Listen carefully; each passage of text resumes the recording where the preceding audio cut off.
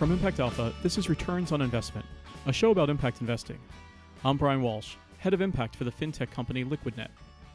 Today on the show, we're continuing our special series, Institutional Shift. We're looking at the world's largest pools of capital, pension and sovereign wealth funds, endowments, and insurance companies. Our guide through this landscape is Dave Chen, CEO of Equilibrium Capital. Dave joins David Bank, Impact Alpha's editor and CEO, to follow the money as institutional investors tilt toward impact. Let's jump right into their conversation. Hi, Dave. Hey, how are you? Pretty good. How are you? This year has already rocked to a great start. I've already been on 2 international trips, so it's going to be one hell of a year. Well, we're looking ahead to 2020. It's still January by a smidge. May not be when people listen to this, but we can get into what is still ahead this year. As you say, it's been action-packed already on all fronts. But we did pretty good with our look ahead to 2019, don't you think? We certainly hit over 50%, and I'd say that if you look at it, I think we set the tone and I'll call it forecasted many of the trends to watch. I'd say we were probably closer to 75, 80% in terms of hitting things that happened that year. We can look now and try to see whether we're even ambitious enough. I think people are saying something has changed. Now, you never know whether, you're still, in the reality distortion field, as they say, but there's a feeling out in the people I've been talking to just in the last 3 months, say, end of last year through the beginning of this year, that something has tipped up in amount of money flowing, amount of deals flowing, amount of calls coming in, amount of things happening. Is that your sense? Yeah, I mean, I'll pick on one small event. It was in Bloomberg, and just a week ago, and it was the pension plan that's called Brunel in the UK. And Brunel is one of the pensions that is a roll-up of a number of the public employee pension plans from across the UK. And it is not in London. It's in one of the other English cities. And they made a very, I'll call it, forceful policy announcement that the issue of climate change and climate exposure, climate risk, was now becoming a core investment policy. And therefore, if the fund managers, it was sort of a condition of working with them, was that they materially are engaged and are part of the solution towards that. So I think it's an indication of just how the dominoes are falling and the ripple effects that are starting to take place in the marketplace. We always are watching very closely this distinction of, between the asset owners and their asset managers. And the asset owners, as you say, the pension funds themselves and these other big institutional investors are starting to seem much more serious about, like you say, imposing these conditions on the asset managers and not taking what had been the kind of excuses about what they could or couldn't do, at face value, but pushing them much harder. We've watched, as you and I know, the government pension investment fund in Japan, and there's starting to be real kind of long-termism among these asset owners. Is that true? I think that, and it'll go to I think one of the major things to look out for in 2020. It's the recognition. I think that there has been a material difference and change in the asset owners, and it's not so much long-termism. Exactly. In many cases, it's about the fact that many of the aspects that are involving climate change are long-term infrastructure-oriented things. And so if we dive right into it and look out into 2020, I think the very, very first macro thing you're going to see in 2020 is an emphasis on scale and material move the needle impact on the climate picture and on the greenhouse gases. And so the key words, I think, are going to be scaling, and the key asset class or asset strategy you're going to see is making that move through infrastructure, which in almost all cases, even if it's highly distributed infrastructure, connotes the word big. Right. So you're saying this is going to be where we see the real sort of scale up and mobilization that we've been kind of waiting for years, frankly. But this is, just solar panels and windmills and battery storage everywhere? Is that what, and green everything? I think you're going to see that across multiple infrastructure-oriented categories, and that goes everywhere from large-scale networks of electric charging, all the way through to large-scale deployment of load balancing on the grid to take advantage of patterns of renewable energy, to storage, all the way through to water and other innovations that are going to take place. And then, as far as equilibrium is concerned, we're going to see the infrastructuring of the food and ag system. And so, but I think that the big takeaway, though, is that in 2020, around this issue of climate, you're going to see the demand by the asset owners for big, blocky chunks of infrastructure that, by definition, are long-term assets, long-term lived assets that now, as a collective, can move the needle and scale. And I think that's going to be the center, one of the big centers of conversation this year. Interesting. So just help us think through how this works in sort of portfolio allocations of a big institutional asset owner. Do they just sub in climate positive infrastructure for something else, or do they create new allocations for this infrastructure, or is it, where does this fit in their allocations, and therefore how much capital is available? Sure. If you look in many of the institutional asset allocations, the real estate, real assets, natural resources categories, it's not unusual for them to be in excess of 15% of the overall portfolio. Real estate has historically been the largest chunk, but natural resources has historically been oftentimes either the forestry and ag, or really the big one has been oil and gas. And what you're finding is that oil and gas, and this is a future conversation we can have in greater detail, but if you actually look at the valuation and the attractiveness of oil and gas, that's declining, but they still have this allocation for a big block in natural resources and commodities. And so it's not, I don't believe that it will be the creation of new asset classes or asset allocation.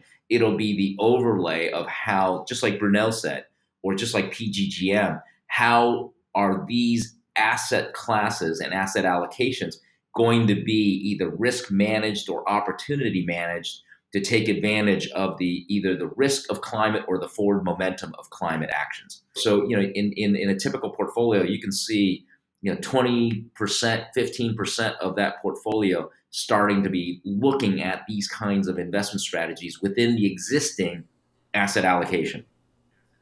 Now, one other theme that we like, and I know you like, that even the institutional and even these big infrastructure allocations, but certainly even the private equity and the venture kind of total number of dollars at play pales in comparison to corporate investments themselves on something like tenfold, and corporations also getting to be net zero certainly, and then Microsoft and others are now saying we got to go beyond net zero, the ones who can, and get to climate positive. So corporate investment as well, up or down in 2020. I can guess your answer. Yeah, I mean, I think we did a piece on this last year, and I would just say that that's actually my second major trend. Beat you to it. Thank you. So I think the second major trend that I'm going to see is that the corporations are, and again, you can't paint a broad brush. So when I say corporations, they themselves have a bell curve. There are the early adopters, there's the front runners of a marketplace, and then there are folks that are going to be laggards. But what you start to see with corporations, and you're going to see it this year, is that corporations are responding to both what I would call the catastrophic event base, as well as the long tail opportunity or long tail risk. In other words, I think you're going to start to see the leading corporations now starting to get out ahead of the curve, and already have made those decisions in terms of products, in terms of strategies, and in terms of things that they will invest and divest in. And they will become I think one of the most important stories of this year is the corporation, by virtue of their R&D budget, of their product budget, of their marketing budget, and of their distribution, actually being one of the biggest implementers of this issue of scaling and climate. And it'll come in the form of product. It'll come in the form of positioning. And for the more cynical of our listeners, yes, there will be a whole lot more greenwashing. But I think you need to look below that to the companies that are actually deploying real, meaningful products, technologies, integrations that now speak to where the market is going and not so much to the positioning and the marketing of it. So you're saying now it's also going to fundamental trends around climate, obviously water, as you say, all kinds of real life business operational concerns, at least as much as, or at least a rising share of in relation to marketing? Exactly. In other words, the quote unquote low carbon economy will become less of a term, an aspiration, and it'll become a product category. And if I got really, really detailed about it, one of the oldies but still golden piece of work is the McKinsey 2008 carbon microeconomics chart. And in it, if you look at the bar charts in that diagram, and I think everyone really should take a look at it, and you shouldn't hold your nose or turn your nose at it because it's 12 years old. You should actually look at it and say, my God, if I had been smart enough, I would have used that as an investment guide and I'd be worth a lot today. And I would have seen where the market's going. And the categories of productization or attributes really are 2008. They really did do a great job because many of the things that are on that chart have come down their cost curve, but certainly are now the things that people are talking about in terms of investable opportunities to move the needle. I'm guessing that you and Equilibrium possibly used that McKinsey 2008 McKinsey report as a guide to some of your work. I will say that the mythology that people that sometimes that everyone actually has access to great data. There's a very, very small number of people that will actually use the great data to make bets on their own account. Cognitive bias is a powerful thing. Okay, let's go on to more trends to look for now that we now that we have what's the opportunity ahead of us. So now folks will listen up. Number 3. If I use the ESG, G led the way, and that was frankly kicked off by many of the large institutional investors, well over 20 years ago. As well as, I should say, a number of corporate scandals that put G into the spotlight. Correct, and will continue to put G into the spotlight. E has always been said that, hey, it's easy to talk about environmental risk and environment, and so S has always been the elusive one. And I would say that the big trend in S in 2020 is that the institutional asset owners, again, I think are going to start to define S as social equality, equal access, and social mobility. And they'll be starting to do the same thing that, for example, we just spoke about with Brunel. They're going to start asking these questions of their fund managers and how are they helping with that. It'll be a little bit more obviously early in this process, but you're going to start to see the institutional asset owners starting to define S in a much more pointed way and begin to ask questions of their fund managers in a much more pointed way. That'll be very interesting to see. And we've gone as far to, partly to be provocative, to say that the S in ESG stands for share the wealth, because that tends to get people's back up a little bit. But I do think it does come down ultimately to developing systems and mechanisms by which wealth gets shared more broadly. I think that's good for the economy. I think that tends to be good for companies, even in the sense of employee morale, employee productivity, customer satisfaction, all kinds of good things that happen when people are more secure in their livelihoods, right? Exactly. And I think that you have to remember that corporate pension plans and public pension plans, and in many cases, sovereign wealth funds, have as their constituency, by definition, the bell curve. The everyday person. And I always remind our team that when we serve a pension plan, if it's a utility company's pension plan, we're talking about linemen. We're talking about the operators that answer phones. And so we have to be aware and always thinking about the fact that not only has a sense of obligation, but that is the constituent. And in many ways, I think that's what's driven the Dutch pension plans that we oftentimes point to, like APG and PGGM, is because I think they've always been very much reminded about their mission in the context of who the pensioners are. So I think that that's coming about, and I think many of the pension plans are exactly as you said, going to be defining S in some form or another around these much more tangible areas of S. I don't know that we predicted it last year, but it certainly did come to a cropper, which was actual protests in the streets, and they were kind of two flavors. A lot of people, know about Greta Thunberg and the climate marchers, but there were also in dozens of cities around the world social inequality protests and people into the streets, and in general, it was a sort of middle class citizens saying they want better services. They don't want either pension cuts or service price hikes. They want fair government. I mean, there was social unrest in the streets in 2019, and I think going into 2020 that I think has gotten the attention of some of these bigger investors, as you say. I think if we keep moving on the fourth major trend, I think you're going to see is M&A.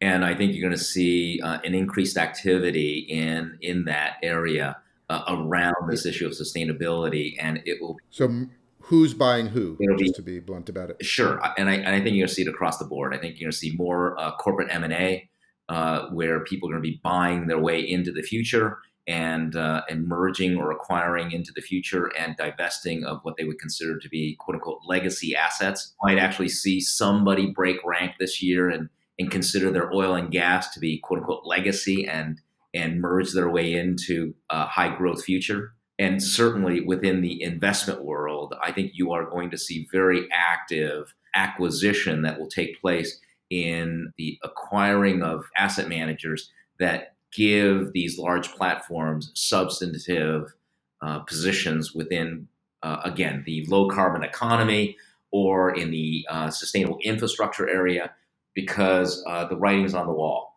I would say that we've heard already from a number of financial intermediaries, and I'll use that term loosely, big platforms, that the phones seem to be lighting up with asset owners asking for portfolios and assets that, again, map to the trends that we've already talked about. So I think that the response is going to be a very active M&A market this year. So these big shops, as you say, these big intermediaries always have a buy versus build decision, whether they can spin up what the clients want from their existing operations or whether they should go out and look for folks who've been specializing in that. How do they think about that classic decision?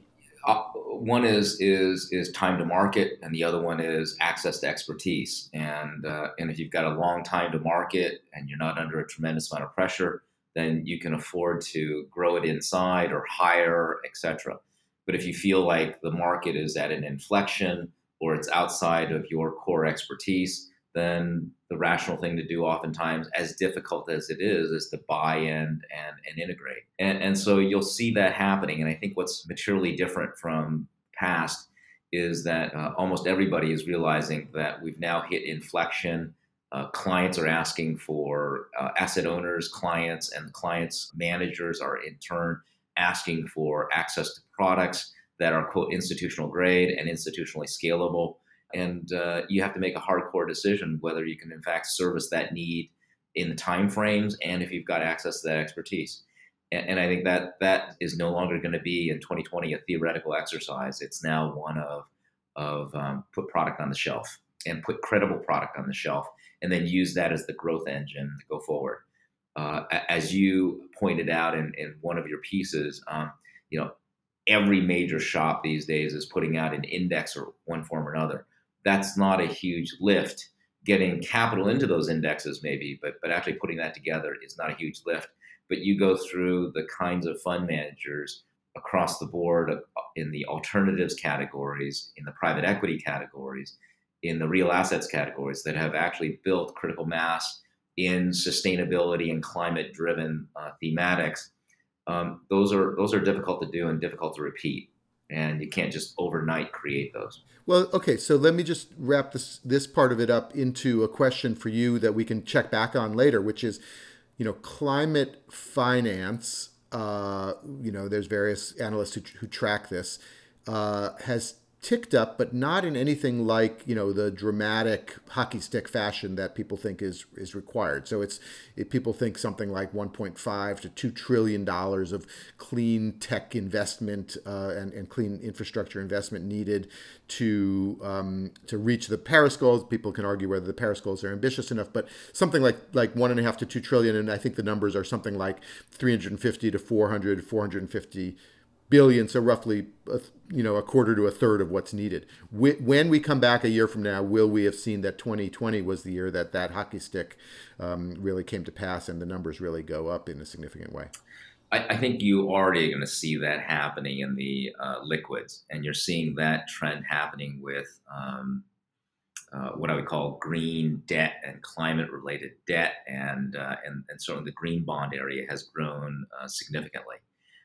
And then the indexing area is growing, but those are by definition liquids or tradable securities, and they tend to be the ones that are much more responsive to those kinds of market signals.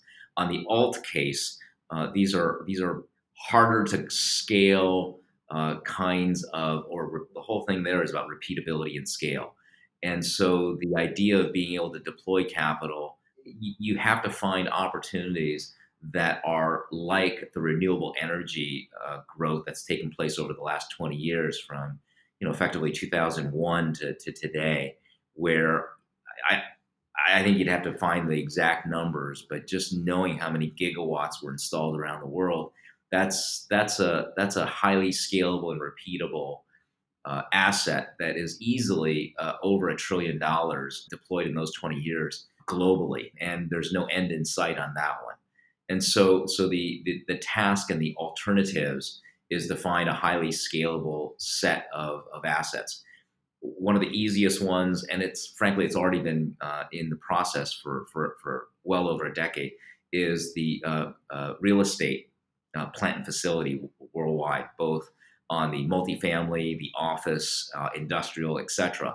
And again, that measures in the trillions of dollars and the greening of that. I think the next mega sector that we're going to be challenged with turning green and turning into a climate asset will be agriculture is 3 to 4% of global GDP. It also employs 1 billion people.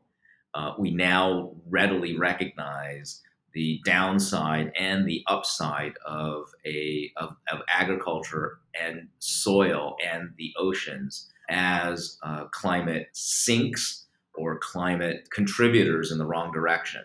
So I think that we're going to see an inflection in 2020 in that asset class as almost every ag and food investor begins to adopt various aspects of this strategy. And as institutional investors recognize that there's, again, latent climate value in that asset. So I think the inflection is not just the desire of capital to get in. The inflection is also in finding categories where scalable solutions can be implemented. So we've got real estate, we've got ag, and by extension from ag, kind of soil carbon, which is a fascinating and huge opportunity. And we're running a little low on time, so let's give me a few more forecasts for 2020. I think the fourth one is, the fifth one is the impact investor and the impact sector. I think is going to. I think that broadly speaking, the issue of is your investment impactful is going to become a norm. The subsegment of that, which is quote unquote the impact investment or the impact investor, I think that term is going to great contribution that term has made in that it's catalyzed thinking. But as we go into 2020, I think that's going to become really synonymous with impact first and maybe a more important word, catalytic, as opposed to mainstream. And we can unpack that and talk about that later. but I think that's going to be one of the changes. I don't think it's at the same level of magnitude as the first four that we've talked about, but I do think it's worth mentioning because of the importance that that word has had in the last decade. I do think catalytic is going to have its day in 2020. I think catalytic itself is, as you say, a kind of rebranding of concessionary or below market or subsidized or what have you, which kind of have a downbeat aspect, as you know. And catalytic is an attempt to lift it up and say, hey, that with a little bit of financial engineering, a little bit of subsidy, a little bit of early money, a little bit of higher risk, a little bit of lower returns, you can actually maybe move a whole sector along up that S curve towards true commercial capital. And that is a sort of high leverage thing. But as you say, appetite for that is limited to folks who have that impact intention and the wherewithal to pull it off. Yeah, and I would end with those are I think five things that are worth watching in 2020 that I think are going to be major inflection points. I would say that I kept a list of what I would call buzz issues that are going to be sort of in the pop culture, and we had forecasted this last year, the year of plastic, and we're just going to see plastic become something sort of front and center, and I think largely that prediction from 19 came about. But we are going to see so much activity in 2020 around plastic, and it is not going to be about straws. I think the second buzz issue that's in the pop culture that you're going to start to see is this real quandary we have about travel. We have joked for years that we all get on these international flights to some conference in Italy or in Bali to discuss how we save the planet. So we burn a lot of carbon to go save the planet. And that somewhat ironic joke is going to become actually front and center. And there will be managers and asset owners and investors that will start making that a litmus test. And it's not a funny litmus test. I think it's actually a great question to be asking, which is, what are we doing in our own footprint, in our own lives, in the pursuit of saving the planet? And we will get over this fetish that people have about how many miles they've gotten each year, or how long they're on the road. That will no longer be the badge of hardcoreness. Yeah. The road warrior might take on the same attribute as the individual who smokes a cigarette and sort of has to be outside the California building 20 feet, in the rain smoking. I think some of the other buzz is going to be soil carbon. Everyone is going to want to be a farmer here, and the idea of regenerative agriculture will become a buzz. And then the last buzz issue, I think, is going to be the oceans.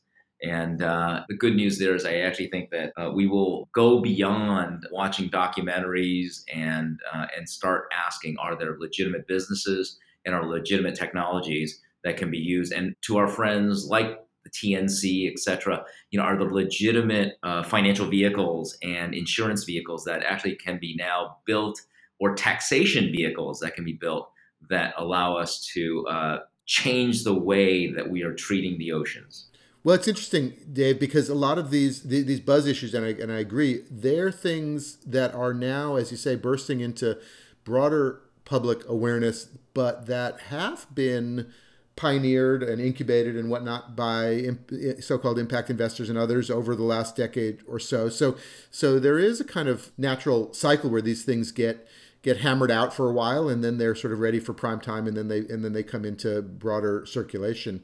And I think a lot of things that you and others have been working on are now ready, hitting the big time. Yeah, and I want to go back to that. I do not consider the word catalytic to be a positioning or a diminished role. I look at it as the courage to go where others won't.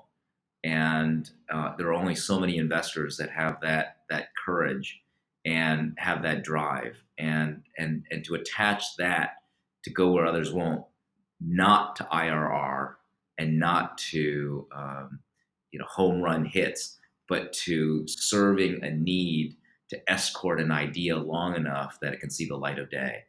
And I think that's that's an incredibly important function. And in many ways, I believe, and this is very personal, that impact investing serves an incredibly important role.